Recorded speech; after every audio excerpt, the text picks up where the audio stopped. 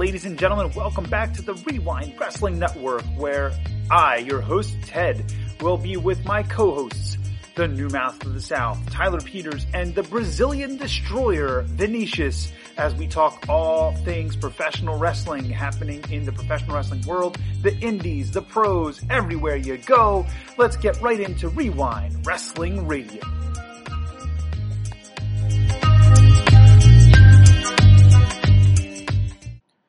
All right, everybody. So this is Ted from the Wre-Wind Wrestling Radio Show, and I have to tell you that this week's show went a little bit off the rails. We were supposed to have guests Cha-Cha Charlie and Vince Steele on. They did call in. There was a lot of audio issues. We couldn't get their interview up to our standards of quality. And then, Vinicius had people coming in to get ready for the show, and Tyler had internet issues. So this show is kind of piecemeal of what the show was going to be. I put it all together for you guys. I hope that you enjoy it. Please give me some comments in the comment section below. Tell me what you think about my predictions and help me out and help me see your point of view. I look forward to seeing everybody next week on the show, and we will get right back to it with Vinicius and Tyler and the whole crew. And let's get to it, folks. Let's go to Wre-Wind Wrestling Radio. Welcome to Wre-Wind Wrestling Radio. I am your host, Ted. No, wait, I'm not. I don't have an Eagles hat. I'm attractive. I look like an 80s villain. I am Vinicius. I am Nelly Acosta, and I am your host today, your special host. Ted is relaxing with his family. Wait, no, he's not. Unfortunately, Ted was caught with 450,000 Joe Biden ballots that he put in at 4 a.m. a couple months ago. So I guess I have to break the news to you. There's 20 electoral votes going to Trump now, and Ted might be in federal prison forever. But who knows what happens in the next couple of weeks? Maybe we get Ted back. Maybe we don't. But no matter what, the Wre-Wind Wrestling Radio is going to go on. We have a wonderful guest today, Mr. Sean Raymond. He is a professional wrestler since 2004. He is the MagFest Hardcore Champion, and he's just a great guy. He's done a lot in wrestling, so he's with us today.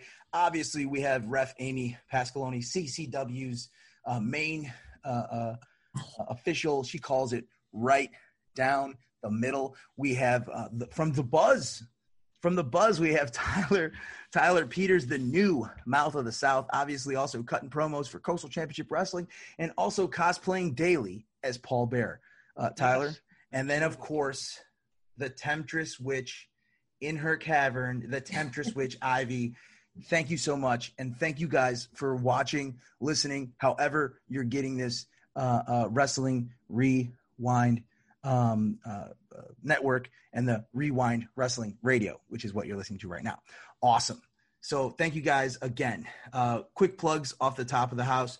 January 9th at Fort Pierce, New Year's Revolution, Coastal Championship Wrestling. Amy will be there. I will be there. There's a couple matches that are going to be announced that we might do at the end of the show today, but definitely buy your tickets for that. They're available at ccwrestlingfl.com. But forget Florida wrestling. Let's talk about wrestling in Maryland. So Sean Raymond, welcome to the show. Thank you. So Sean, you've been wrestling since 2004. Were you 12 years old? You're a young man right now. I wish. No, I graduated high school in 2004, so I joined right out of high school. So you started with EWA. Who are your original trainers? So EWA, it's actually a fun story. EWA back then, the original trainers at the school at the time were a guy locally named Stevie Riggs and Ruckus. Okay. And, Ruckus I've heard of. Yeah. So Scotty Riggs. Yeah. But they were the two basic trainers. Stevie was like a long time, one of your regular indie guys had been around for a while, everything else. He was a solid worker, but fortunately never really made it anywhere. But I trained with them for a while, and then MCW decided that they were going to slowly come back because they had shut their doors for about 3 years, and they started help training people too. And that's where I'm going to, get this out of the way early to give a quick plug to rest in peace for RJ Meyer, aka he was known as the Bruiser. He was a big guy in Maryland up here. He did a lot with Maryland Championship Wrestling, multi-time champion and all, but him and Dan McDevitt for a short time, and Jim Christian, who's the owner of EWA. they all helped out with some training early on in 2004, 2005. So, that was a lot of my training at that school. And then I was lucky enough to get on the road a bit without jumping around too much with a good friend of mine named Marcus Dowling. And he had a good connection with Steve Carino. So I actually got to work with Carino pretty much early off when I was very green. Mr. Old School himself. Mm-hmm. And what you're saying too is it's horrible for them to pass, but I think something with wrestling trainers is their legacies always will live on in those that they've trained. So anytime that you're in the ring, anytime those that they have trained that they put out there still wrestle, their legacy can live on forever. It's important. Oh, yeah, and getting back to Bruiser for 1 second there, I mean, he trained a lot of guys at MCW, a lot of guys that that have made it big. Velveteen Dream is a guy that he trained. Wow. Leo Rush is a guy that he trained. Leo, if you look at his social media, has put up a whole bunch of stuff to get him over and everything else.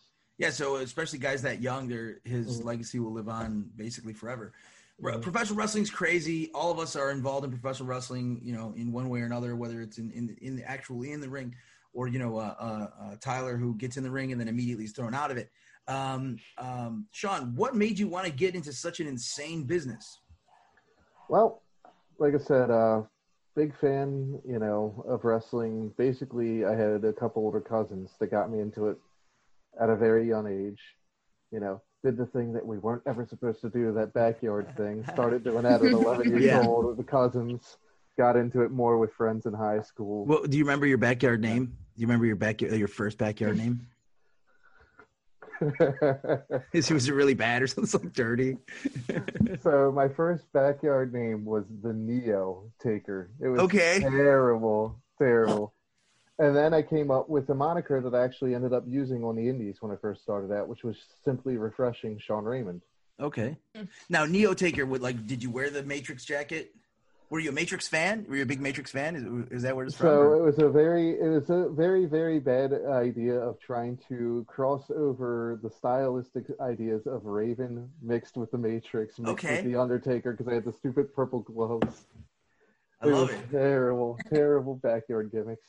But probably not the worst thing I've ever done in wrestling either. Yeah, it might have worked, man. You never know. You could have probably just held out and it would have worked.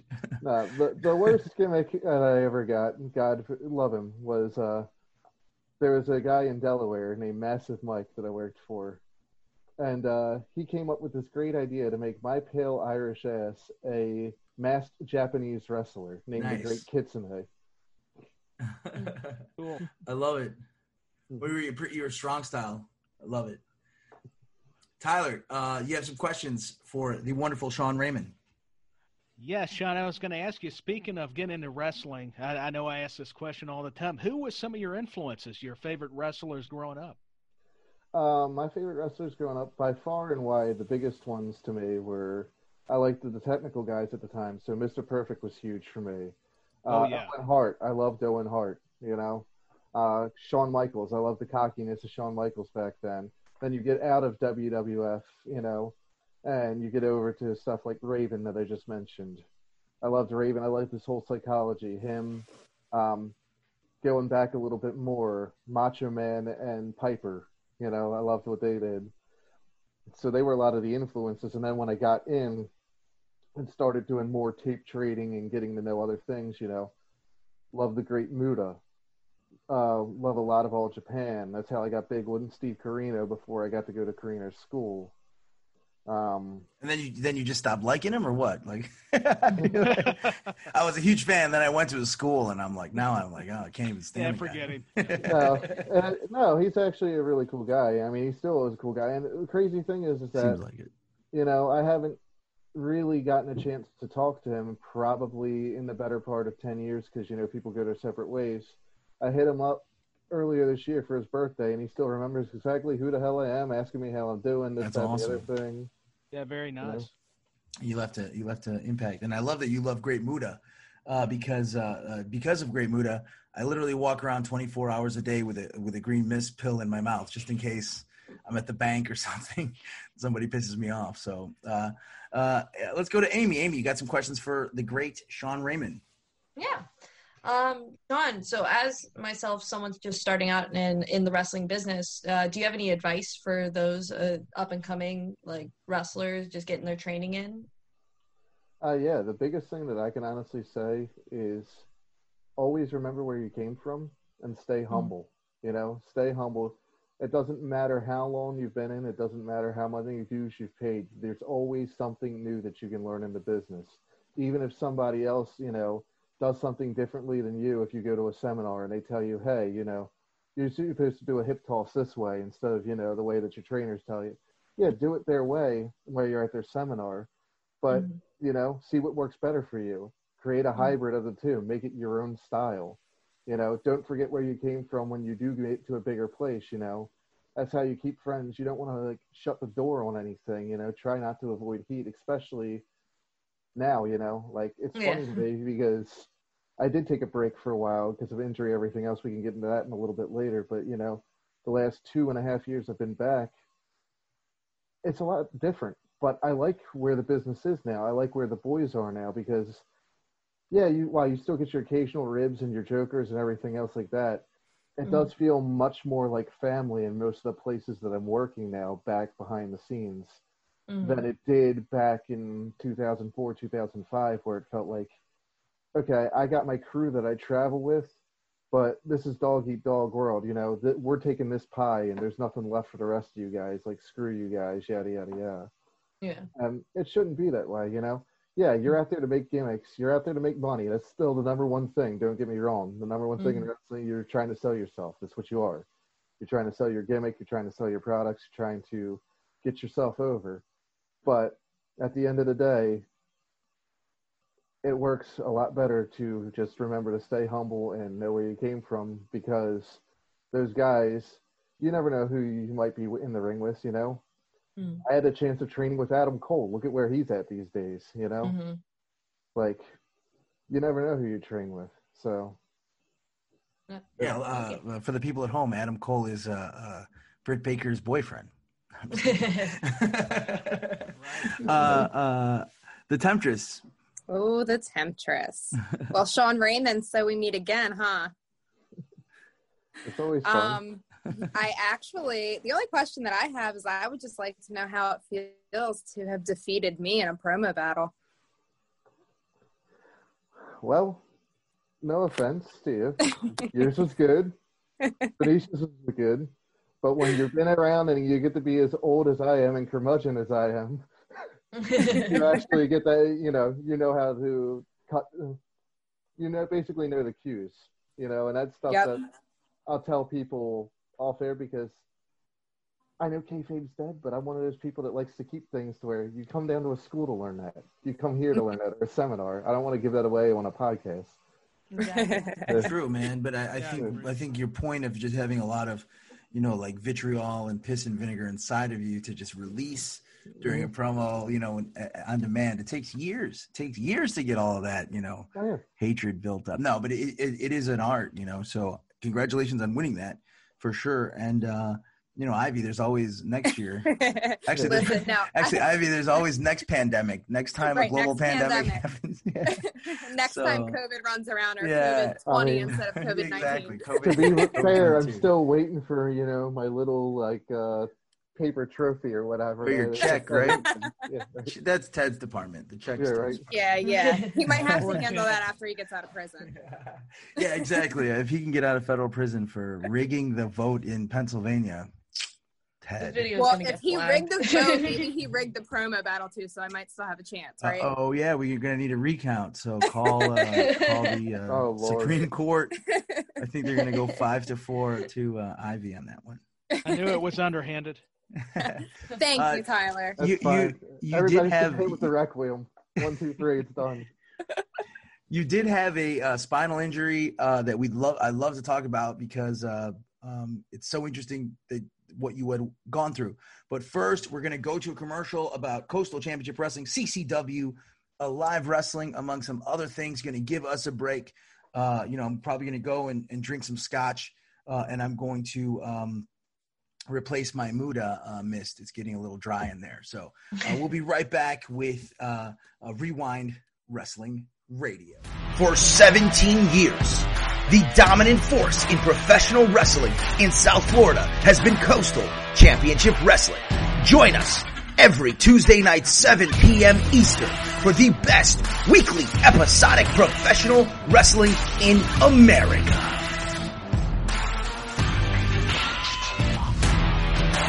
This week on a live wrestling episode 12, the CCW Women's Champion, Marina Tucker, defends against the Chilean international sensation, Roma. Don't you dare miss it. And we are back with Wre-Wind Wrestling Radio. Ivy's just disappearing. Tyler is going to be freezing. But most importantly, we're back with Sean Raymond. Sean, you mentioned earlier that you had a spinal injury in 2013 that caused you to retire. So it's 9 years in the business. You get a spinal injury. Your daughter was also born at the same time. You decided to call it a career? So basically, another thing going back to what we were talking about, or Amy's question, don't be afraid to say no. It doesn't matter even if you're 9 years in, 10 years in, whatever. Don't be afraid to tell somebody no. So I was working in Delaware. I forget the name of the promotion, but I was working a guy that was basically, to give comparison of size, he was probably about as tall as the Murder Hawk, if you want to talk about that, but probably built as big as Brian Cage. So the guy's finish was a Razor's Edge, Celtic Cross, Powerbomb. So I'm sitting there thinking, okay, I can take that. This guy's going to be easy with it. No, he went the way that Hernandez used to do it in Impact and chucked me across the ring. So as he chucked me across the ring, I bounced in a way that basically killed my lower back. And, threw out a disc in my lower back. So I'm laying there and I know something's wrong. And, I go through the next, being, the idiot that I am, I go through the next 5 minutes of the match, to get to the finish, everything else, because, we were in a tag match. So get out, get to the back, know something's wrong. Basically talk to the guys that I had rode up there with. And I'm just sitting there and I'm like, you know what? I'm like, this is shit. I was like, my daughter was just born in March. This is June. It's been 2 months in, later. I'm like, man, I got to take a break. I can't be doing this. I can't be killing myself on this. I got my real job now that I don't know if I'm going to be able to do anything right now. So it's just, it was not a good headspace to be in, So it was not a good headspace at all to be in with all that. But sometimes, like you said, sometimes you just need a break. But sometimes you need some time off, your head to clear and your body to improve, you know what I mean? But then as well as I do, Vinicius, that you always have that. You have that way that you want to go out. You know that right in the back of your head. There's always that way that when it's your time, you want to go out in a certain way. And that's where it was. A couple of years go by, and I'm having that itch. It's like, I don't want this to be the end of it. I don't want this to be the end of it. Well, maybe I don't have to be in the ring anymore. Maybe I can just go be around wrestling and help out with stuff. So I go and I start helping out with a couple of friends, that were running smaller promotions. I go to help out in the back. I go to help out running sound. I go to help out, doing all kinds of little things, doing commentary for some of the guys' matches.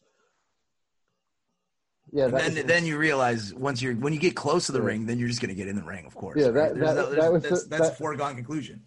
That was the mistake. So that all happened. And then I'm sitting there, and I'm in my best friend Mark's house one night. It's him, and I got two best friends. So it's me, and neither one of them are in the business. But my buddy Mark is sitting there, and he's like, I know I'm old right now. He's like, I know I'm in my 30s. I know I missed the mark. But he's like, I'm always jealous of the fact that you actually went and made yourself a professional wrestler. He's like, but I saw that EWA is doing a free tryout. He's like, I want to go down. He's like, would you be willing to go down with me? To see my tryout and everything else. I'm like, yeah, I'll go with you. Sure, I'm down, So I get to talking to, Jim and some of the people who know me from my run down in the past. And it's just like, I end up doing a free tryout too. And then I start realizing this is my body being out of, yes, I got ring rust, but it's like, oh shit, I can still do this. Of course, yeah. Oh, everything's coming back natural. go back to the doctors, get a full thing, got a clean bill of health, everything else. Spine's okay, everything else at this point now, because it's been, 4 years, 5 years. So everything's good. So next thing I know, I turn around and I'm working my ass off 3-4 days a week again to get back into ring shape. And within 2 months of going back to the school, I'm already back on shows again for them. That's awesome. And it's been 2 years now that you've been doing your thing. Yeah, 2 years ago. It's funny you mentioned like that moment, like that, that how you want your career to end moment. Mm-hmm. And it's funny because I think, did you ever watch the movie The Wrestler? Oh, yeah. I want to go out, coming off the top rope, onto Ernest Miller and just dying. I just want to hurt the cat with a big elbow drop, and then I'll be dead in the ring. And so now everybody knows that. So just make sure. No, but I know that there's, you didn't want your last thing to be taking a botched razor's edge, from a guy who might have been, a little dangerous and stuff. So that's great. It's good that you're back, and it's good that your body's good. And you're a young man. You're still a young man in your early mid-30s. Goldberg just won the title at 53. I say that I have 22 years left to win the SmackDown championship or whatever. I always make the joke, DDP got in at 38. Yep, exactly. So. Exactly. I wanted to ask you a question about the great James Ellsworth. You knew him when he was a younger man. And did he have a chin back then, or did he never have a chin? Is the question. That's just the question. I don't need to know anything about Ellsworth. Because I'm going to work with him soon. Actually, I'm going to be working with Ellsworth as soon as possible. But did he have a chin back then in his younger days? Ellsworth never had a chin. Actually, don't get me wrong. There's a lot of things that this, that, the other thing we're not going to touch.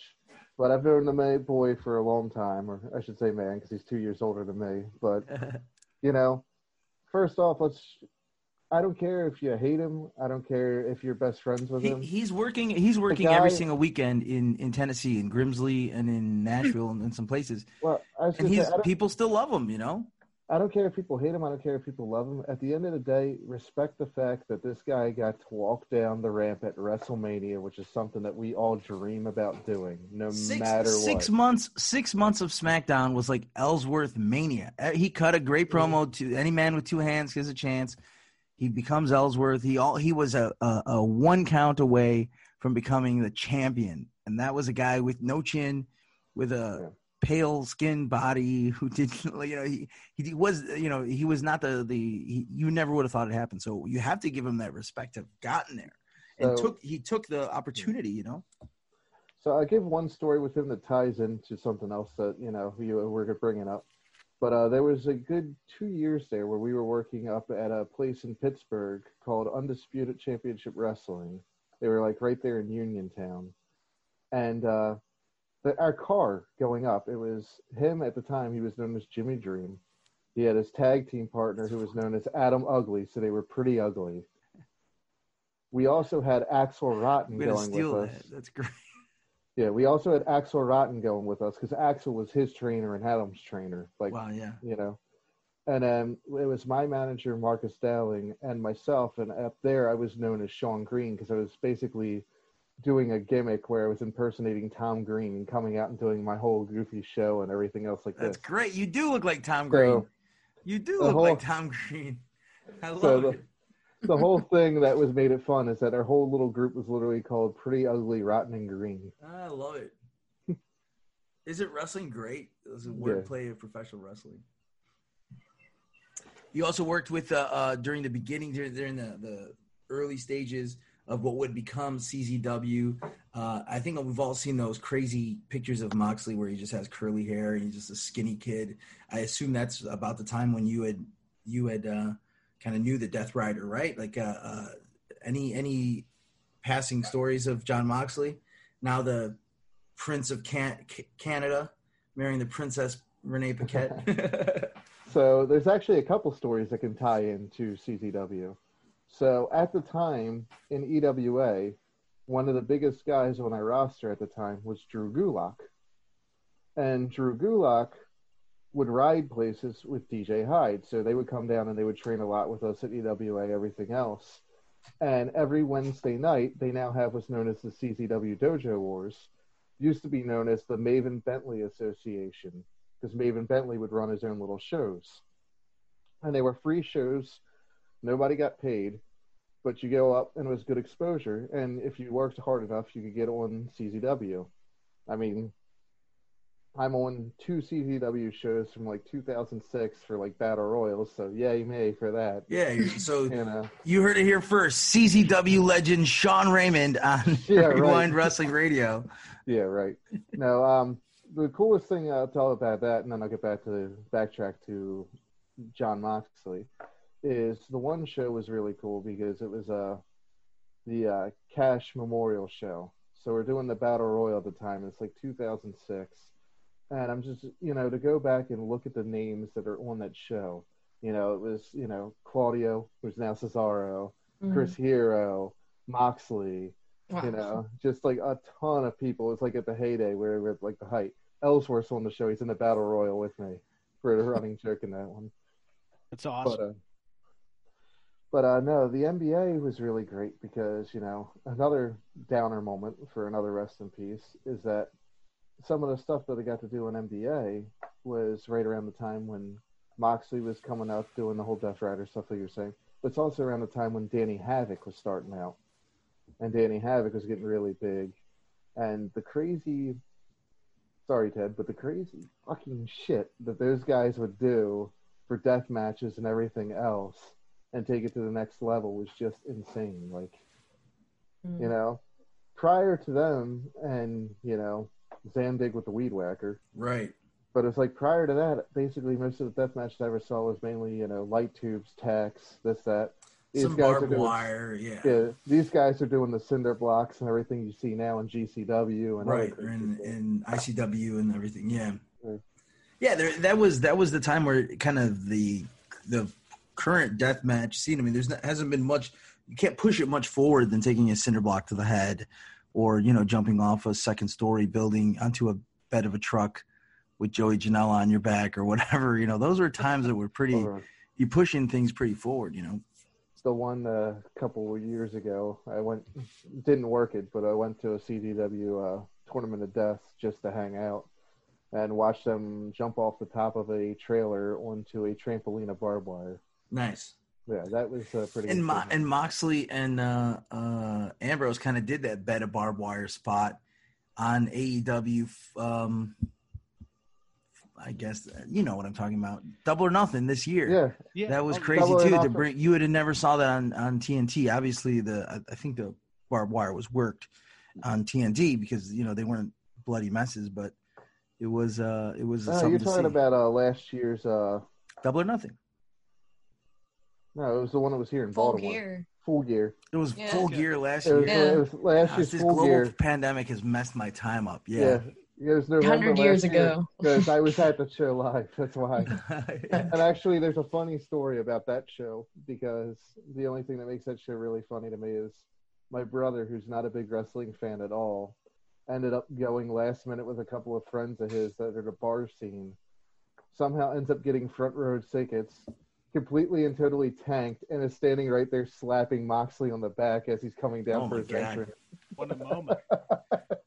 Oh, it had me cracking up because I rewound it back about 20 times and sent it to him and everybody else in the family. I'm like, I'm here hanging out, and yet you're the one that's on the screen right now. Yeah. Oh my. Definitely. I love it. I love moments like that where, you just see the craziest thing in professional wrestling. But awesome. Talking about crazy things in professional wrestling, nothing happened in wrestling this week. It's been such a slow news week. Nothing ever happens in professional wrestling. No, for this week, for this week's in wrestling, I think there's something that's going to completely monopolize.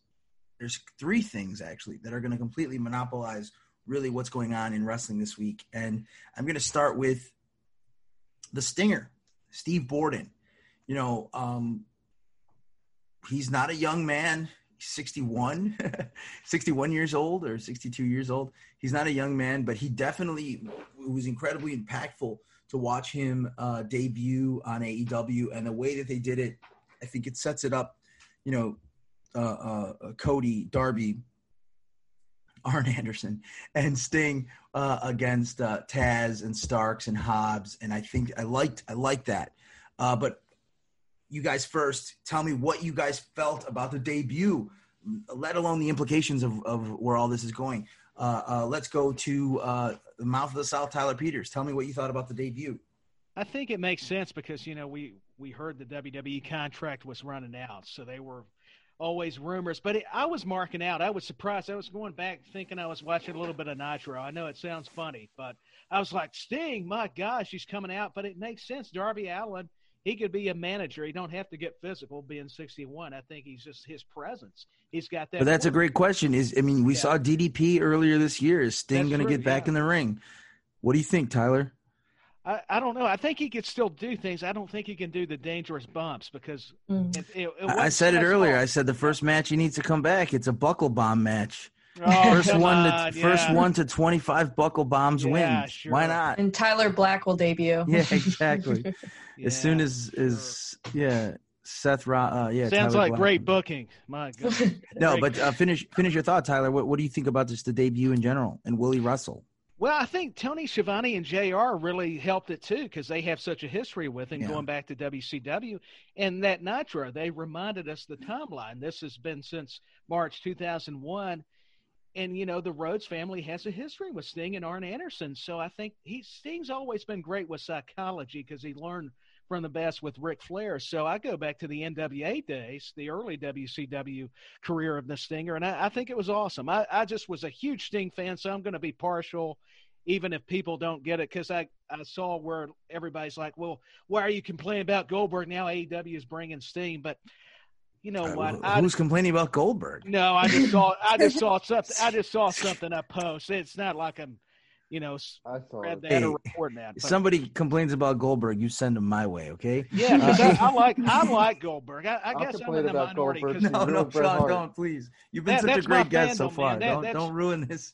And say anything. Go ahead, Sean. I'm ready to get. I'm kidding. He's gonna. Let's go. But first, okay, I'll kick it to Sean. We'll talk a little bit about Goldberg. Yeah. But first, I'd love to know from the Temptress what she felt about this amazing debut and will he wrestle? Okay. First of all, I'm always happy to see Sting in the ring. I love him.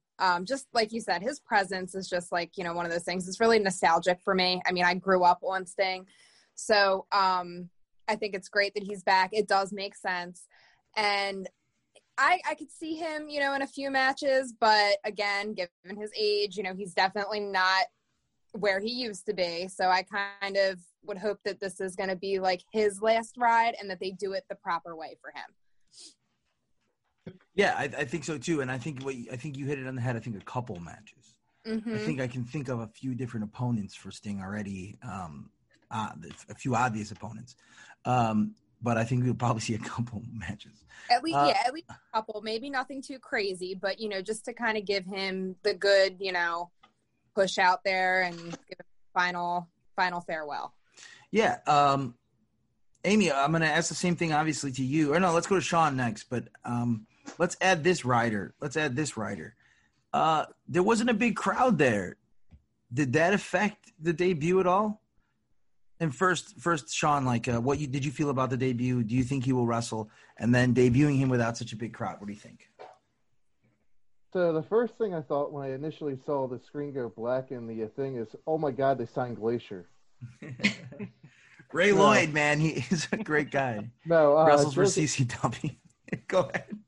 Joke aside, no, getting into huge conspiracy guy. He is a huge conspiracy guy. He really. He'll be at the White House fighting Secret Service agents on January, whatever, when they're going to try to get the big guy out of there. Go ahead, continue. But, we love you, Ray. We love you. Can't wait to have you back. To go with what Tyler was saying, now what a lot of people are bitching about online is that they don't want it to be another Goldberg. It's because they don't want to think this thing's going to come back and win the world title like they did with Goldberg or The Fiend. And I don't think that that's going to be a case at all. I think this is a scenario where he may work a match or two because he doesn't want to go out much like I talked about injury. He doesn't want that Rollins match to be his last match that you ever saw as Stinger. So I think he'll work a match or two, but I think they're going to utilize him in a way like you were saying with somebody like a Darby Allin or a couple other people, the same way that they've already utilized Tully Blanchard and Jake Roberts and other old guys on the show to try to get over this younger talent. And I think that that's basically the huge thing that they're going to do with that. And why not? The man basically was the face of TNT. So, look at WCW back in the day, everything else, and like Tyler was saying too, putting over all that history, it makes a huge thing. It makes a huge impact for AEW. Mm-hmm. Yeah, no, I think so. I'm going to be playing devil's advocate to everybody in about a second, but Ref, Amy, Veronica, tell me, what did you think about the Sting entrance? Do you think he'll wrestle? And what about barely any crowds on a debut like that? Well, I have to be honest with you. I haven't popped so hard for a debut or a return of an older wrestler since probably AJ Styles turned to the WWE. Like, wasn't that even old, Amy. Sorry, go ahead. It was like AJ Styles 61. What are you talking about? Go ahead. He's in his 40s. Edge Royal Rumble. Yeah, it was the Royal Rumble. Go ahead, though. I was there. But yeah, like Edge. even knowing, I was hoping it was Scott Steiner. Sorry, go ahead. Even knowing that he was, it had already, because of course I go on my phone like an idiot and see like, oh, Sting's there. I'm like, oh shit. No, we were at practice. I think we probably found out at the same time. Yeah, I think because they started messaging in the group chat, and I was like, well, anyway, go ahead.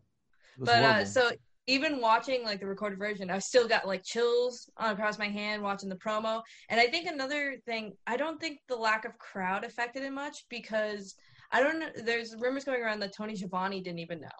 And he was freaking out on commentary. So that added to it as well. And so I think just the entire atmosphere, you didn't even notice that there wasn't a crowd because you got excited. Yeah. Mm-hmm. Yeah, it was a wonderful debut. And I was waiting for someone to say that, is that the way that it was produced, where it was dark and the shots were very close, didn't need the crowd. And the crowd that was there, a lot of them being wrestlers, they were freaking out, and they didn't know either. I know firsthand because I asked a couple guys who were in the crowd. They had no idea, and so that was cool. And then I like what they did with Darby Allin, but I'm going to play devil's advocate here because I see a couple things that are going to happen with Sting already. Okay, so I love Sting. I love Surfer Sting. I loved early Sting. I loved. So I'm not giving it a – yeah, I love all of Sting. I love, obviously, the Crow Sting. I love Joker Sting. I love all Stings. Oh, yeah. Exactly. I love Sting. But this is not my own opinion, but here's something that I think is going to happen here, is that the nostalgia of Sting might not prove to be exactly what people remember it as. I think people who actually watched and were there with Sting's career sometimes is there's a little bit of a gray cloud over a lot of the stuff that he did. Sting had a very difficult time before 1989, and Ric Flair definitely carried him through those early matches.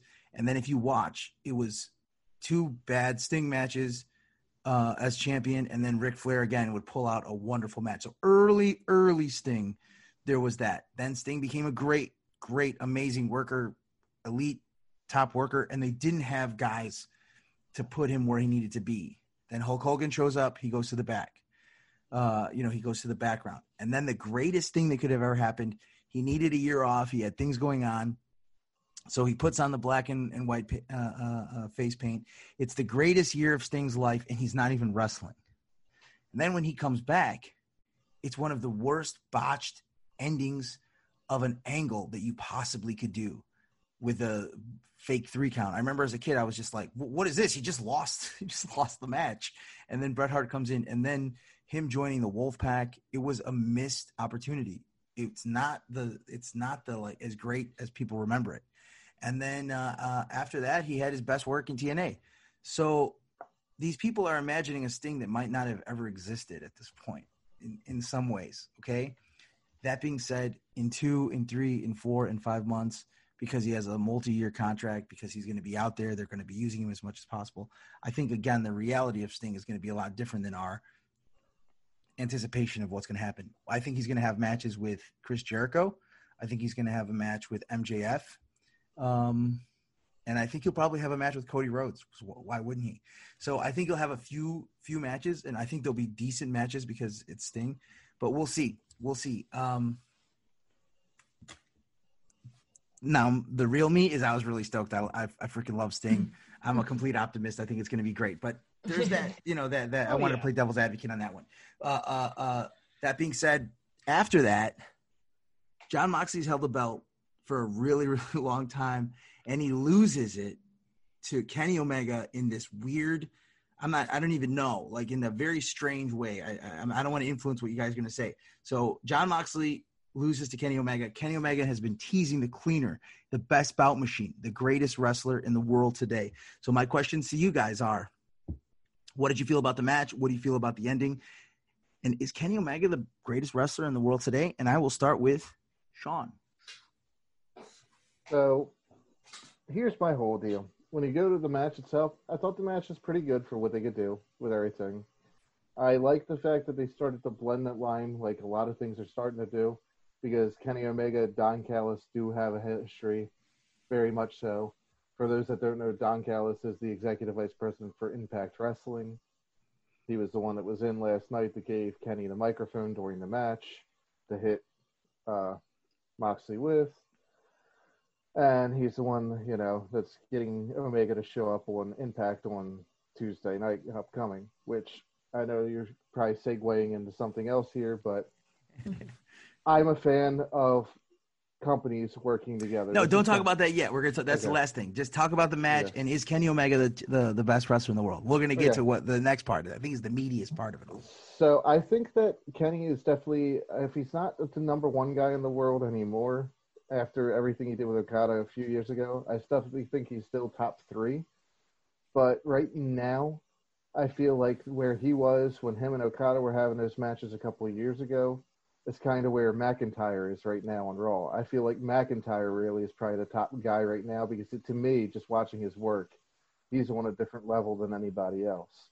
And that's not to take a slight at Kenny. I do think that he's still the Cleaner. I do think that he's still very crisp in what he's done. But I'm excited because I think that we're going to start seeing the stuff that he did in New Japan now. Because I don't think he's done that much the last 2 years. I think he's given people a chance before he. Why do you think it took so? I mean, why did it think it took so long? Did Kenny Omega just like? There's certain guys that just we found out years later that they don't care. Like this, did something happen with Kenny Omega where for the last 2 years he just didn't care about having the matches that he had a 5-star match with Okada. He had 5-star matches with a lot of guys in Japan over and over. Every week he was the best bout machine. And then he came to AEW, and it seemed like he didn't care about that very much. What do you think about that? Like, what were your – coming as a wrestler, like what are your thoughts on someone who has it and then it seems like they didn't care? Maybe? So I don't think it was the fact that he never cared. I think it was the fact that he was sitting there and he's just like, okay, I know that I'm the guy, but I'm also an executive VP. I'm also putting this company out there. I don't want to be, what my competition is and putting the belt on me right away. I want to worry about getting this women's division up because our competition has the best women's division in the entire planet. I think he was worried more about doing stuff behind the scenes and just, hey, I'll be around, but I'm going to do some other stuff. Get me in a tag team. Let me do some stuff. Yada, yada, yada. Help get some other guys over. I think that's a great point with the EVP, and I think that Cody Rhodes is the polar opposite. I think Cody Rhodes stepped up his game when he became an EVP, and Kenny Omega completely. And I think it might just be because Cody Rhodes is the son of a plumber, and I think when you have the genetics of Dusty Rhodes, when Dusty Rhodes was in charge, holy cow, unbelievable. And when he wasn't, he was just out there doing his best, So that might mean a lot.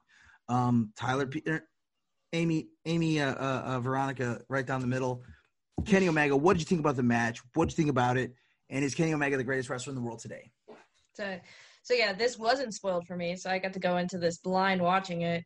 I thought the match was amazing. I love the psychology they were working at. The commentators were constantly putting over that outside the ring is Jon Moxley's area, whereas if Kenny wants to beat him, he has to beat him inside the ring. That's Kenny's strengths. I love that they were putting that over. The ending, I'm on the fence about, because I do agree that you want to keep Moxley strong, so having that interference from Don Callis is a good thing. But I'm not a fan of those kind of endings, but all around it was a great match, and I'm really happy to see Kenny Omega as champion, because I want to see the next step in the Hangman Omega chronicle that they're building right now. I know it's probably a year from now because that's one thing AEW is doing really well is long-term storytelling. But I'm excited to start that next chapter of that feud. Awesome. Yeah, great points. Let's go to the mouth of the South, Tyler Peters. I think one reason they did the Omega Callis partnership and these companies are kind of doing this cross promotion because think about it, Wednesday nights have not been very competitive with NXT, and I love all the brands, but we're not talking about we're about to talk about that part. What did you think of the match? Is Kenny Omega just jumped the gun, Tyler? I know I couldn't help myself. I thought it was playing in the storyline. My bad. Where's my coffee? No, I'm just kidding.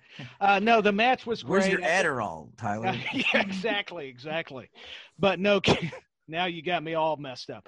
But Kenny Omega was great in the ring. You know, Jon Moxley, great match. But this is what Kenny Omega needed, an edge.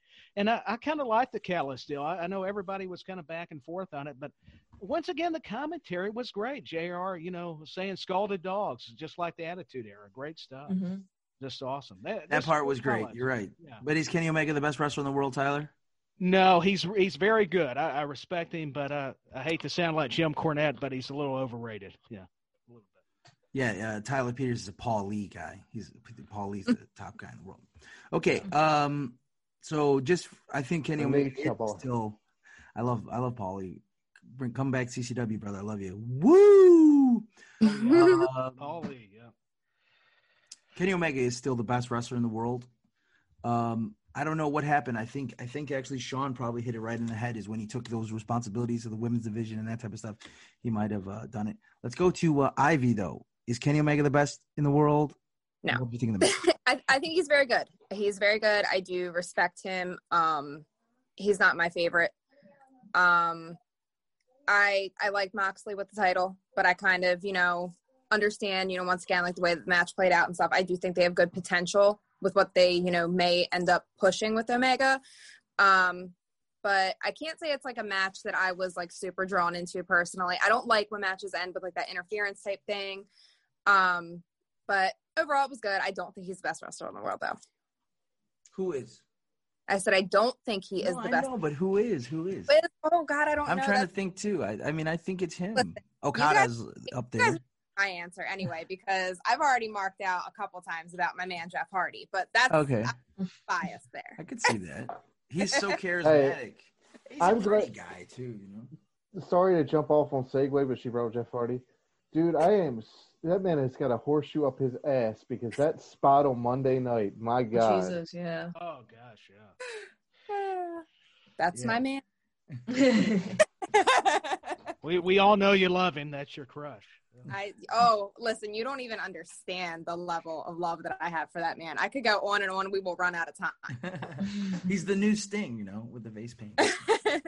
But yeah, I'm trying to think who is the best wrestler in the world. I think there are some. Obviously, AJ Styles is always in the conversation, and there's a lot of even. Yeah, I don't know. Obviously, you have Okada, you have Kenta, you have other guys too. So. What about Rollins? You think no. He's up there? You don't think he's up there? No. Like I said, I still got to defend McIntyre with everything he's done. Oh yeah, McIntyre, yeah, absolutely. Yeah, I went to the restroom with McIntyre one time. He was next to me in the urinal. He's all of 6'5", very thick guy, Yeah, but I think the most important thing that came out of Wednesday night was the final angle of Callis and Omega running. And it's, hey, you'll find out on Tuesday night, Impact Wrestling on Access TV. And that kind of clued us into this relationship. We saw Callis there before. We know that the NWA, and we're going to have one of the producers of Primetime Live who are producing NWA Shockwave with us next week. But we know that the NWA has been flirting with Tony Khan, at least flirting, if not making out, second base, whatever that is anymore, with AEW. So now it looks like Impact, NWA. We know that New Japan has had overtures to Impact Wrestling. So you have New Japan, Impact Wrestling. You know that everybody has been talking about Moxley and Kenta He is the IWGP United States champion still due to global pandemic. So we do realize now that you have all those companies in this very interesting weave of wrestling. Where is this going? Is it good for wrestling? And I'm going to go to Sean first because I think he has a very strong opinion on it. Yeah, I'm all for it. I've always said it for years because, this is a thing that I would hope that Triple H is smart about after Vince is gone with the booking. And let me say something before you continue. Triple H on his investor call, on the media call today, said that the WWE World Wrestling Entertainment is open to working with rival promotions, whatever the hell that means. So continue. Because I've always sat there and I always thought, and this is a couple years ago, back when Bullet Club ruled the world, okay, how amazing would it have been to see the Guerrillas of Destiny versus the Usos in a fantasy match? Something like that. How great would it be? Now you get this going in with AEW. Who's over at Impact right now? The Good Brothers. The Good Brothers, yeah. Exactly. So you get to put them with Omega. This way you can let the Young Bucks stay face and everything. You get them to do the cleaner thing, the New Japan stuff. Have them run that little bit of stuff out. This is crazy, right? You know who else is at Impact, Tyler? Paul Lee. Imagine the AEW matchups with Paul Lee. Woo! Anyway, go ahead, Sean. No, I'm with you on that. That's mind-blowing stuff. If they want to do a crossover and Shop-A-Mania, it could happen. But. Exactly. I'm all about that. Let's do it. No. But at any rate, getting back to that, but I just think that you're going to see matchups now, like let's go look at the women's division. Jordan Grace versus Hikaru Shida. Mm-hmm. That would be a great match to see. Well, no, I mean, if you take Impact's women's division, you put it in AEW. I mean, and you're right. There's certain parts about the tag division and Impact with the North. I think there's definitely something there. There's something there. There's no question. If you add New Japan, then you have these huge matches that you can put on widespread American pay-per-view with Jim Ross commentating. I mean, there's no question. It opens up an insane world of professional wrestling. Can we just have Suzuki come in and murder somebody? Do it. One of your top 10 wrestlers of all time, well earned. Top 10 wrestlers of all time. But yeah, absolutely. Yeah. Let's go to Ivy. Ivy, the world of professional wrestling is changing. They're aligning, maybe in a huge alliance against WWE. What do you think about it? I think it would be good. I mean, just like thinking about that, going back to our last podcast about Survivor Series, how we were kind of talking about how the whole thing just felt a little bit stagnant this year. I kind of feel like, if they did like a crossover with all the different federations, that might be a good way to kind of vamp up things because you've got different dynamics in each area. And like bringing out the best from each area and doing like those crossover matches, I honestly think that it would be great. It would be good not only for the fan base, because you've got people who pay attention to, all areas, and you have people who only pay attention to like one federation, but then you also think about the talent. Like, what would that open up for all of these different wrestlers to be able to kind of like, take on the best of the best and, utilize each other in the ring to like really just blow everybody out of the park. I think it'd be awesome. No, definitely. You're definitely hit a point where you're definitely expanding the audience of certain companies because if you get to see those guys on Wednesday night where there's 1 million people watching, suddenly their stock improves. Amy, let's go. I have a couple things I want to say, but I'll wait till the end. Amy, I'm the host today. I got one more for you too. Yeah, I'll kick it right back to Sean. Amy, go ahead. Tyler, you're gonna have to wait. That's fine. Wait. Stop talking back. Go ahead. So yeah, I think this partnership is great. Like, I think it's going to give the wrestlers a lot more freedom. They could try to work with people in different promotions, people that like dream matches that they want to see, and also work with themselves. And I, like Ivy was saying, I'm hoping that this alliance, and because they're going to be putting on great matches, is going to kind of light a fire under WWE's ass and make them try. Because sometimes I feel like they just don't try anymore. So I'm hoping that with this conglomerate of promotions, like challenging them for TV space and ads and everything like that, it's going to make that motivate them to do a little bit more. And then I just hope that obviously this is the wrestling industry, and I think it has changed for the better. I hope egos don't get in the way, because when you have two promotions, like sooner or later it's going to be a competition. So let's hope that it You stays hope this nice egos don't get in the way. Yeah. in wrestling. Yeah, I know Yeah, in it's professional hard. wrestling. Yeah. But, Yeah. but I'm Hot dog, optimistic. kid. Sean, go ahead. What was your note before I take I it was to the gonna mouth say- of the South? My note was everything. I was just going to say, go back and, one of my favorite things to watch is the G1, in New Japan. Imagine doing a G1 with these super shows combined, where you have the A blocks made up of Impact stars, the B blocks AEW, doing that kind of thing.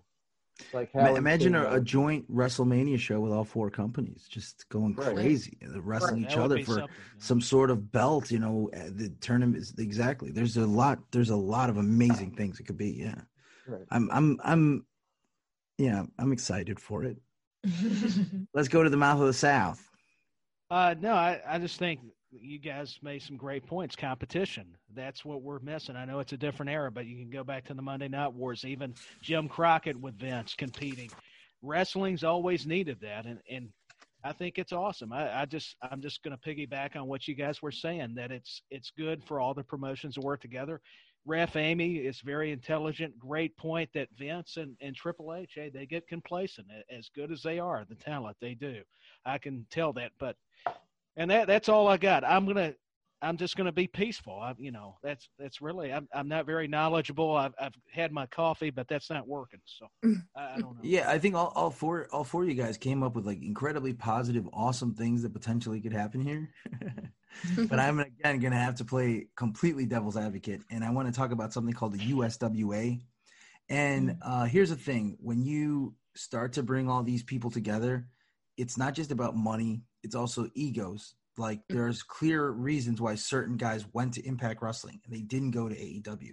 And now you're telling those guys they're going to have to work an AEW show, or they're going to have to work guys at AEW or whatever. Okay. So you're going to have these egos that are going to be like, what's going on here? Here's another thing. So they're all working together, right? So if Ethan Page wants to jump to All Elite Wrestling, what if he wants to leave and go to another company? Well, they could say, well, don't pay that guy. Because you can use them already. So it's a lot of things that are like, and here's another thing. So they're going to all come together to take down this big WWE. Well, what about if 3 years from now, the WWE just smacks them all down and just destroys them?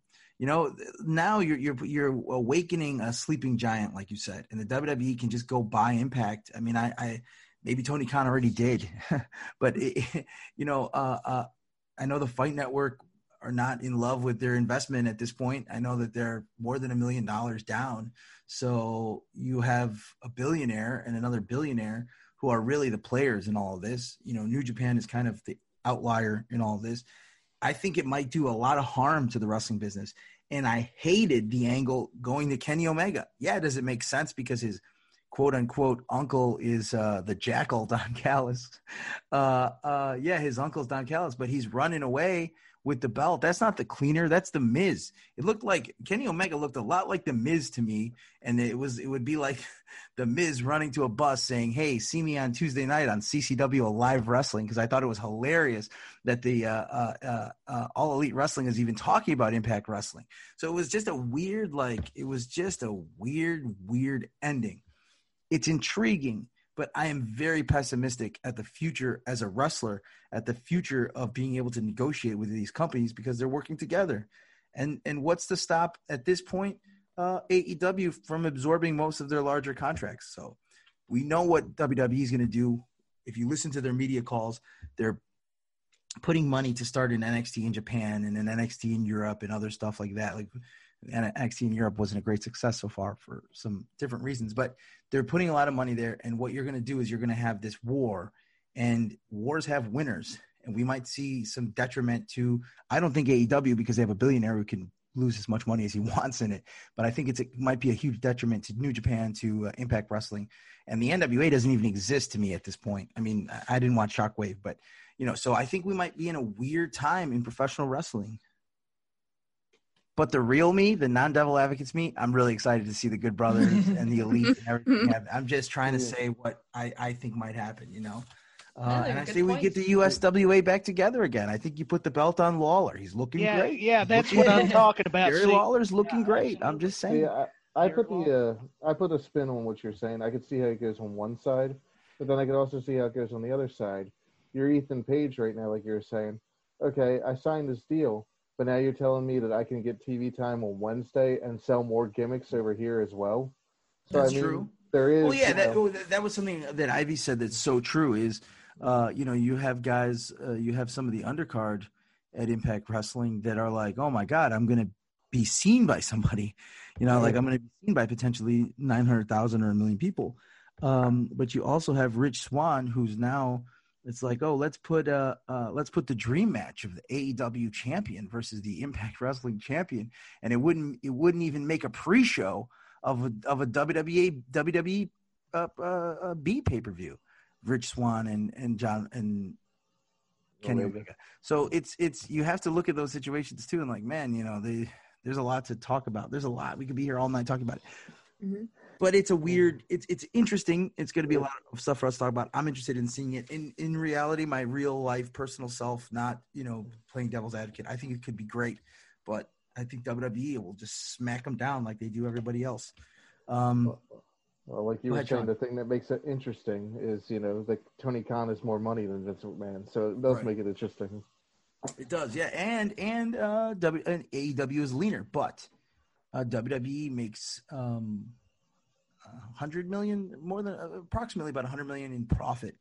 And from everything that has been said so far, AEW is bleeding money. Now, again, if you bleed, let's say $5 million a year to a guy who has $1 billion, it's no big deal at all. So it's not like an emergency situation, but it's something. Okay. I think you saw the Jaguars first. Yeah. No, I think Tony Khan, from anything that I've seen from him or like from heard of or people who've known him and stuff like that, like he is all in. He really is all in. So I don't expect AEW to go away ever, but I don't know if it's ever going to have brand number B and C and brand through A through Z like the WWE realistically could within the next 40 years. They could be in every country running on their own networks, on multiple networks, where I don't know. Mm-hmm. They have a head start, and I don't know if AEW is going to get there. So I wonder if Impact was like this backup plan, because they were plans before COVID to have like the B show for AEW. And I wonder if Impact was, they were just like, instead of creating our own show, why not partner with somebody? Yeah. Well, I thought that idea for the NWA, because Billy Corgan, he didn't pay a ton for that NWA intellectual property. So if he could license it to Tony Khan, it's a win-win. And with Dave Lagana not allowed to be a part of wrestling anymore, and him being his right-hand man, I thought that was just a perfect situation where Tony Khan can make the B show. AEW presents NWA Power, or NWA, whatever you call it. Mm-hmm. Well, with Impact Wrestling or something like that, A little bit of inside info before COVID hit.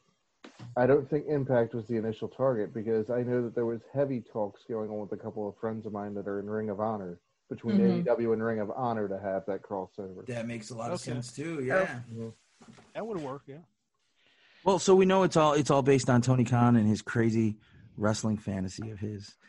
Saturday, 4:00 at Coastal Championship Wrestling, CCW training facility. We have a seminar. Mr. Brian Cage will be in the house again. He's wonderful. It's also filming. Trained wrestlers throughout South Florida can also come. Sean, you can come on me. If you can get down to South Florida Saturday, come and enjoy the Swolverine, the Machine, Brian Cage, as a quick plug.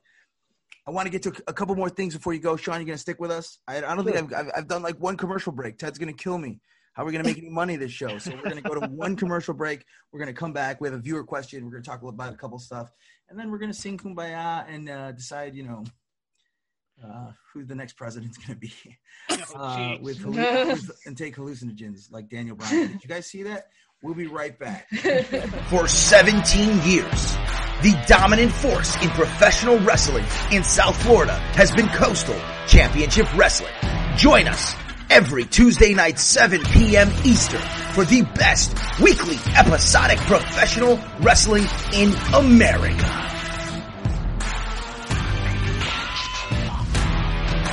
This week on Alive Wrestling Episode 12, the CCW Women's Champion Marina Tucker defends against the Chilean international sensation Roma. Don't you dare miss it. Welcome back to the WWR Rewind Wrestling Radio. WWWR. I missed a W. Rewind Wrestling Radio. We're here with Sean Raymond, who's the MagFest Hardcore Champion. We have Ref Amy from Coastal Championship Wrestling, CCW Live Wrestling, 7 p.m. every Tuesday night on YouTube. You better subscribe and subscribe and subscribe. And, of course, the mouth of the South, Tyler Peters, the man over there at the Buzz, the man to see if you need to break a huge news story, the dirt sheet man himself, Tyler Peters. And, of course, the Temptress, which she's unstoppable, and she is you can't, she's undeniable, the Temptress witch, Ivy. So guys, we have a viewer question from a great name. It's Lighting Hate Road. I don't know what that is. Lighting Hate Road. Road hates the lights, you know. Do you think, and this is a perfect one for Sean, so we'll start with you. Do you think there's a place in wrestling for high-flying and extreme risk styles to mix with more classic grappling styles? And what do you think WWE is headed for more releases? Will the wrestlers stop casting on Twitch in fear of getting released? Well, number one, Lighting Hate Road, that's 3 questions, and we asked for 1, okay? But we'll allow it this time. Let's start with Sean. Do you think that there's a place in wrestling for high-flying and extreme risk styles to be mixed with some traditional grappling styles? It's a good question. I mean, I'm pretty sure we see that most of the time now on NXT and AEW. I'm pretty sure we see it right now in every wrestling. Right. No offense to Lighting Hate. No. But it's just like, the perfect blend of that, honestly, to me would be, I'm going to bring up NXT. Look at that Walter and Ilya match and how old school that was and how they beat the living piss out of each other. And then you could turn around and watch Jordan Devlin do a 450. Or you can watch, guys come in like a Johnny Gargano and do all the high-flying stuff that they want to do and still be technical. So absolutely, I think there's a mix. I think that's just kind of where we're at this day, is that you've got guys that are amazing athletic people that are under 6 foot. They can fly around. And then you've got guys like me that are a little bit up there in age that are 6'2" and 220 pounds that don't want to leave the ground unless they have to. I'd rather, wrestle somebody or punch somebody or kick somebody. Yeah, my answer to that is that that's professional wrestling, dude. I mean, right. What does Eric Bischoff say? It's like a variety show, right? Tyler, your thoughts? Mm-hmm. Mm-hmm. Yeah, I agree. It is variety, but I still miss some of the old Southern wrestling naturally. But no, seriously, though, it does. You got to have a balance, and there's not much else to add. I agree with those points. I don't have. How about let's go to Ivy. Like we saw that Thea Trinidad, who was released because of her OnlyFans, and also that she refused to stop twitching. No, she refused. Is that what it's called? Twitching? She refused to stop streaming on Twitch. And what do you think? Like, is that an overstep of boundaries for the WWE? I mean, the part of me that's just an independent person myself would be like, who the F do you think you are, telling me what I can and can't do? But at the same time, when you sign that type of contract, you kind of have certain clauses in there that you have to follow. And that going into it. Right. So, I mean, is it so much an overstep? I want to say yes, me personally, but from a business standpoint, I kind of understand why they would go the route of the release, especially with her, being adamant about not wanting to, discontinue her twitching or whatever it is that we're calling it. Her Twitch account, her streams. But then on that note, speaking of OnlyFans, since Ted isn't here, we haven't heard any other comments about OnlyFans. So I just so subscribe to Ivy's OnlyFans. We'll put a link in the comments. Going to help us, post bail to get Ted out of federal law. Yeah, exactly. So we need to get like really high flying attorneys. Because Ted's in trouble. He rolled up there at about 4 a.m. and he just fed 450,000 votes in Pennsylvania. Sean, tell me about your OnlyFans. Tell me what you think. Yeah, if I made an OnlyFans, we'd end up owing more money. But, jokes aside, no, I think that I'm on the opposite side of Ivy on this one. And it's the fact that when you're a wrestler, as most of you know, WWE, they 1099 them, the contracts. Mm-hmm. And with the 1099, it says you're an independent worker, and you're an independent worker under this name. So, they don't want to give them insurance. They don't want to do this. They don't want to do that under their real name. Then sure, why can't they have a cameo? Why can't they go stream on Twitch and do something under their real name and make extra income on the side? If they're not doing it as, perfect example, but I know his is a little different because I know from actually meeting and talking with him, Austin Creed has it in his contract for up, down, down. Like he negotiated that with Vince. He negotiated. Thank God. Yeah, I know for a fact a few guys who had amazing forethought, like Austin Creed, was Xavier Woods, and MVP, and a couple people to have completely different contracts than what we hear in the media, and I don't think it's spoken about a lot. It's like when Andrew Yang is talking about, the WWE is taking advantage of these contractors and this, but I think lately a lot of the boys have smartened up and have asked for certain things, and the WWE has complied. So it's not across the board anymore. The contract that we hear of, So here's the thing, though. Cards right, really. I mean, if you think about it, like you guys are saying, there's certain negotiations prior to. Well, here's the thing in the terms of Selena Vega or Trinidad, using her real name now, is that she was on a contract before AEW came into existence. Right. So she was on that low-end contract before the big money contract started killing out. Yeah, I don't know if this is true, but she said that she was making more on her Twitch and her OnlyFans than her professional wrestling career.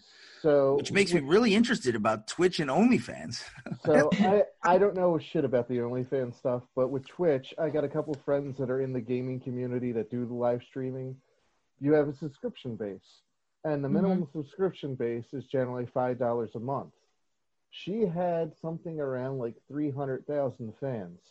So you get that just at the minimum for $5 a month. So we don't have to feel bad for her. She just made an incredibly smart business decision. She's making happy, all that money on the side instead of the $60,000 or $80,000. She can buy some writers to write creative for her husband. I think that's what she should spend that money on. They're not doing anything with it. God, there's a good question. I'll throw this one out to you. Who's being more critically underrated right now in WWE? Aleister Black or Chad Gable? Oh, wow. That's a good one. Truthfully, it's Aleister Black just because he physically looks better. But, Chad Gable's it's criminal. Right. Yeah, Gable's being abused. Right. It's criminal. That should be, luckily we live in Florida. Nothing's criminal here in Florida. Those contracts are written in Florida, pal. We're the Wild West. But it's kind of a crazy thing. So my answer is, that's professional wrestling. And then the last thing is WWE headed for more releases? And I think it's the opposite. From what I'm hearing, there were 5 new signees today, and expect a very steady stream of signees of independent talent suddenly from the WWE for whatever that is. Maybe they knew something was going on, but expect a lot more talent. And I think you can expect them to, anytime a AEW or a New Japan star comes up, expect them to throw some big money contracts at them to disrupt with whatever's going on. So thank you so much for lighting Hate Road. Again, next time, one question, please. Okay, so last couple things before we kind of wrap up. I want to again thank Sean Raymond. So awesome. If you guys saw a clip, I think it was on the Total Bellas show. I never miss an episode. And Daniel Bryan was explaining how, as of recently, he's really gotten into hallucinogens, which kind of blows my mind because you think about, I never thought of pro wrestling and hallucinogens, but with a guy like Daniel Bryan, who his style transcends, professional wrestling, it made me think like maybe in terms of spacing and timing and all that stuff, maybe hallucinogens might be the way to go, So I can just imagine Daniel Bryan saying, "Hey, man, did you ever knee somebody in the face? Would you ever knee somebody in the face on shrooms? so hallucinogens and Daniel Bryan in professional wrestling, does he just not care? Does he just want to put all that stuff out there? Let's talk about it, Sean. And are you a hallucinogen guy, even in a younger time? No, honestly, it never really was. My biggest thing, sorry to be boring to most people, as much drug use as I was around with people like an Axel. And right, I was going to say, you don't think Axel Rotten was maybe hallucinating sometimes next to you? Oh, maybe it was closer to the end, right? I was going to say, maybe it was a little bit a lot harder stuff, unfortunately. Oh, but, unfortunately, that's right. But no, I've only been such a downer, Sean, man. I'm trying to make a joke, and you're like, no, he was a serious drug user. Well, if you're gonna go with that, You know, have you met my tag partner, Marty Emmerich? I mean, he might be on the shrooms. He's on the shrooms. Okay, good. I don't know. I actually leave Marty alone. I love Marty. I love Marty to death too. Marty's great. But he's on the shrooms. Nothing wrong with that. So is Daniel Bryan. Daniel Bryan's one of the greatest wrestlers of our generation. I don't think Marty actually is, but I just love how he gets into this headspace for some of the stuff he writes and he tells me about. I'm like, what? Where did that come from? Yeah, I mean, pro wrestling is you have to have. It's a creative endeavor. You know, it's you're telling a story with your body. And Tyler's on shrooms right now. I am, yeah, absolutely. That's what gets me going. That gets me through my day. Shrooms. There's nothing like it. And it makes me dream about Memphis wrestling. Now you've got. I really am. I'm stoned worse than I can say. We've got to edit this show. My God. What are we talking? I'm going to edit that into every show. What are you talking? I don't know. Sean, back to you. No, Amy, you seem like a girl who like maybe experiments some like hallucinogens in a younger age. No, am I the only one? I'm gonna plead the fifth because I don't know who's watching. My parents watch this, so this gets weird. But no, Daniel Bryan's not really surprising because like he's into all that natural stuff, and I follow him on Instagram, and I have been for a couple of years now, and he also does this book club thing, and a lot of the books are about like hallucinogens and like how it affects the minds and stuff. He's into like obviously with his brain injuries, he's into healing his mind. Yeah, I think that's kind of where it's going. Where he's going to talk about things like ayahuasca and other stuff like that. He's going to be on Joe Rogan now. This is the time for him to be on Joe Rogan. Oh yeah, I could see. Yeah, if Daniel Bryan has ever tried DMT, I can see that too. It's an 8-minute intense like out of body experience, and if you're Daniel Bryan, I mean, you want to experience all bodies, right? I guess. I don't know. Ivy, tell me your hallucinogenic experience in the past and what you felt about Daniel Bryan getting into hallucinogens at such an old age. No, honestly, I think it's cool. I'm very I'm a very holistic person myself. So any type of like natural remedy. I've read up a lot of different studies about like microdosing shrooms to help cure depression. And absolutely. I think he could be onto something. I myself in my younger days may or may not have taken a couple trips of my own. Sure. The thing is, it affects everybody differently, just like any type of drug does. So I think depending on the person and what their tolerance is, what their mindset is going into it, I mean, it wouldn't surprise me if we didn't have more wrestlers that were actually, delving into that type of area, because once again, the way that it affects the human psyche, the creativity aspect of it, like I could totally see it, and I wouldn't knock it. The Temptress Witch, you have convinced me 100%. So December 19th at the Jingle Brawl NAWA on Fight TV, $9.99. You can order it right now. I may be on shrooms during my match. You're about to get you can put that out there at the Ocean Center. I'm saying buy a ticket because I might be out of my mind in a tag match. It'll be myself, the Brazilian Giant Vinicius, and Ariel Levy, the South American Alliance, Beauty and the Beast, if you will. And the Beast may be on shrooms. So buy it on Fight TV right now. Hopefully that sold a couple. Okay, guys, last thing before we kind of wrap up. I wanted to talk about, I think, a big problem that we have now, and that's stepping stone heels. I know it's kind of anticlimactic. We just were talking about shrooms, and now we're going to talk about John Tenta and Bam Bam Bigelow and King Kong Bundy and Don Morocco and some other, and Tugboat.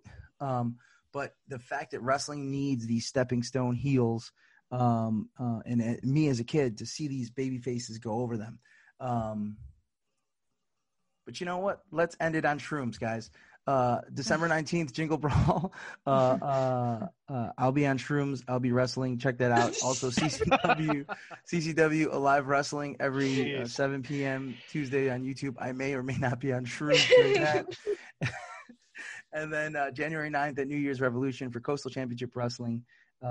Depending how the Jingle Brawl goes, I may be on ayahuasca or DMT. That would be an insane trip. I'm not reffing your matches. Yeah, Amy will be reffing my match, and I will just be staring into the audience in abject horror and fear. Or the cameras. So tell us, Sean, tell us your social media. Tell us, promote what you have coming up. And we hope to have you back soon. Sean, tell us a little bit about what you got going on. Unfortunately, in COVID world, I don't got too much coming up in the way of matches right now in Maryland because we're kind of still very much locked down with one of the most stringent commissions out there. Social media Maryland. Stuff, yeah. Social media stuff. I'm going to be doing a lot of training still with EWA. I'm going to be doing a lot of going up and training with ACPW, going back and forth between the two main companies to work with. Yeah, so if you want to become a pro wrestler, check those companies out because you'll be working with Sean. Yeah, social media, basically my Instagram's The Real Sean Raymond. My Facebook's more of a personal one now because nobody really uses Facebook. My Twitter's also Real Sean Raymond. But Instagram. Yeah, friend him on Facebook. Check out his cousins, his aunts, see how they're looking and stuff. Right. That's what we all do. Not me, but some weirdos, I'm sure. But no, don't do that. But check out Sean, and then hopefully some shows coming up, man. Yeah, I'm gonna hopefully get a couple tapings. I got one coming up taping wise for a place called the Bombshell Wrestling Alliance out in Virginia. That's supposed to be sometime later this month. But yeah, the BWA. Yeah. That sounds awesome. I don't have a date for that yet. That's just in talks. So hopefully that actually gets greenlit and we can go through. Good. Yeah. All right, Tyler, tell us about the buzz. Tell us about your new job. Yeah, so we're getting ready to launch a website. It's pretty much a sports, wrestling, you name it, we've got it. Tyler, can I give you an advice? What? Go in there and ask for a percentage right out the gate. Percentage, okay. Hey, guys, man, by the way. Look, I'm Tyler Peters. I'm going to write all your freaking articles. Yeah. There you go. Well, you brought that up. I got to be your agent, Tyler. Get me in a meeting with these guys. Okay, I will. I'll rough them up a little bit. Now we have this Zoom thing. I'll tell him, look, I said, I know where you live. Tyler told me your address is. Give this guy 10% of your website. You're going to do all the work, Tyler. You do all the work. I'm not sure about that. It's a team effort. You're putting me over too much. You headbutted me, and it's not made me that much smarter. No, that wasn't me. That was the Brazilian giant. Yeah, it was. You can find Tyler Peters in the Buzz. Tyler, give us your social media as well. It's at Dustin Tyler 86 on Twitter, and that's really where I'm most. And Tyler has a voice like an angel. Sing like the first part of Amazing Grace. You want me to sing? Just a couple of bars. No. This is not me making fun or anybody. You have a really good voice. I haven't practiced, but I'll just go. Amazing Grace, how sweet the sound. Perfect. Wonderful. That's it. So there you go. I can't really. I'd have to practice at the final. No, it was fine. It was on the spot. I put you on the spot, and you delivered. Yeah. Amy, tell me what you got coming up. Oh, sorry, Tyler. Were you going to finish up? No, go to her. No. Tyler, you can also find him on Christian Mingle. Oh, jeez. J-Date, just to be sure, as well. Okay. Go to Ref Amy. Let's go to Ref Amy. What's your account on? Do they have the account on Tinder? If we can just put it in, is that how it works? I think it's T Money Pete. Ref Amy, go ahead. What do you got? July 9th in Fort Pierce, we have, New Year's January Revolution? 9th, New Year's Revolution. Yeah, January 9th. In Fort Pierce, I'll be there reffing and hopefully getting some retribution. We'll see. Yes, tell me, you cut a promo against La Brava. You had a Colombian wrestler, La Brava, attack you last week at Breaking Chains, and I thought that was ridiculous. Yeah. How did that feel? Attacked? Yeah, I took a nasty cutter. My head was hurting for the next couple of days. Yeah, it was totally uncalled for. I'm hoping that our boys, Pacha and Vince, show Controversial Inc. what's up, and maybe I'll be able to get some revenge on La Brava with their back turned. Love it. What's your social media again? Sucker Punch News on Twitter, and then Instagram is Nasty Pasky. Nasty Pasky. Oh, that's funny. It's similar to my name. And then, of course, the Temptress Witch. Tell us what you're promoting this week and your social medias and your OnlyFans. And your new Twitch. She literally opened a Twitch while we were on the show. How crazy. Well, like I said, OnlyFans proceeds are going to go to help us bail out Ted. So hopefully he'll be back with us next week. Hopefully he'll be back next week and not in a federal prison yet. Yes, let's hope. My Instagram, I actually just changed my tag on there. So it's at Ivy, the Temptress Witch. So you can go ahead and find me on there. Facebook, I do have a Facebook page. It's just Ivy. And I do have a Twitter, but I don't really use it too much, but I'm going to kind of revamp that. So I'll have the tag for you guys next time. She's going to clean up all those old tweets and then she's going to give us the tag afterward. Very smart, Temptress. Very smart. Guys, thank you guys so much. This has been this week's episode of Wre-Wind Wrestling Radio. Thank you so much for Sean Raymond. We got to have you back. All the usual characters will be back, including Ted. He'll be breaking out of a federal prison ASAP. And thank you so much for watching. We will be back.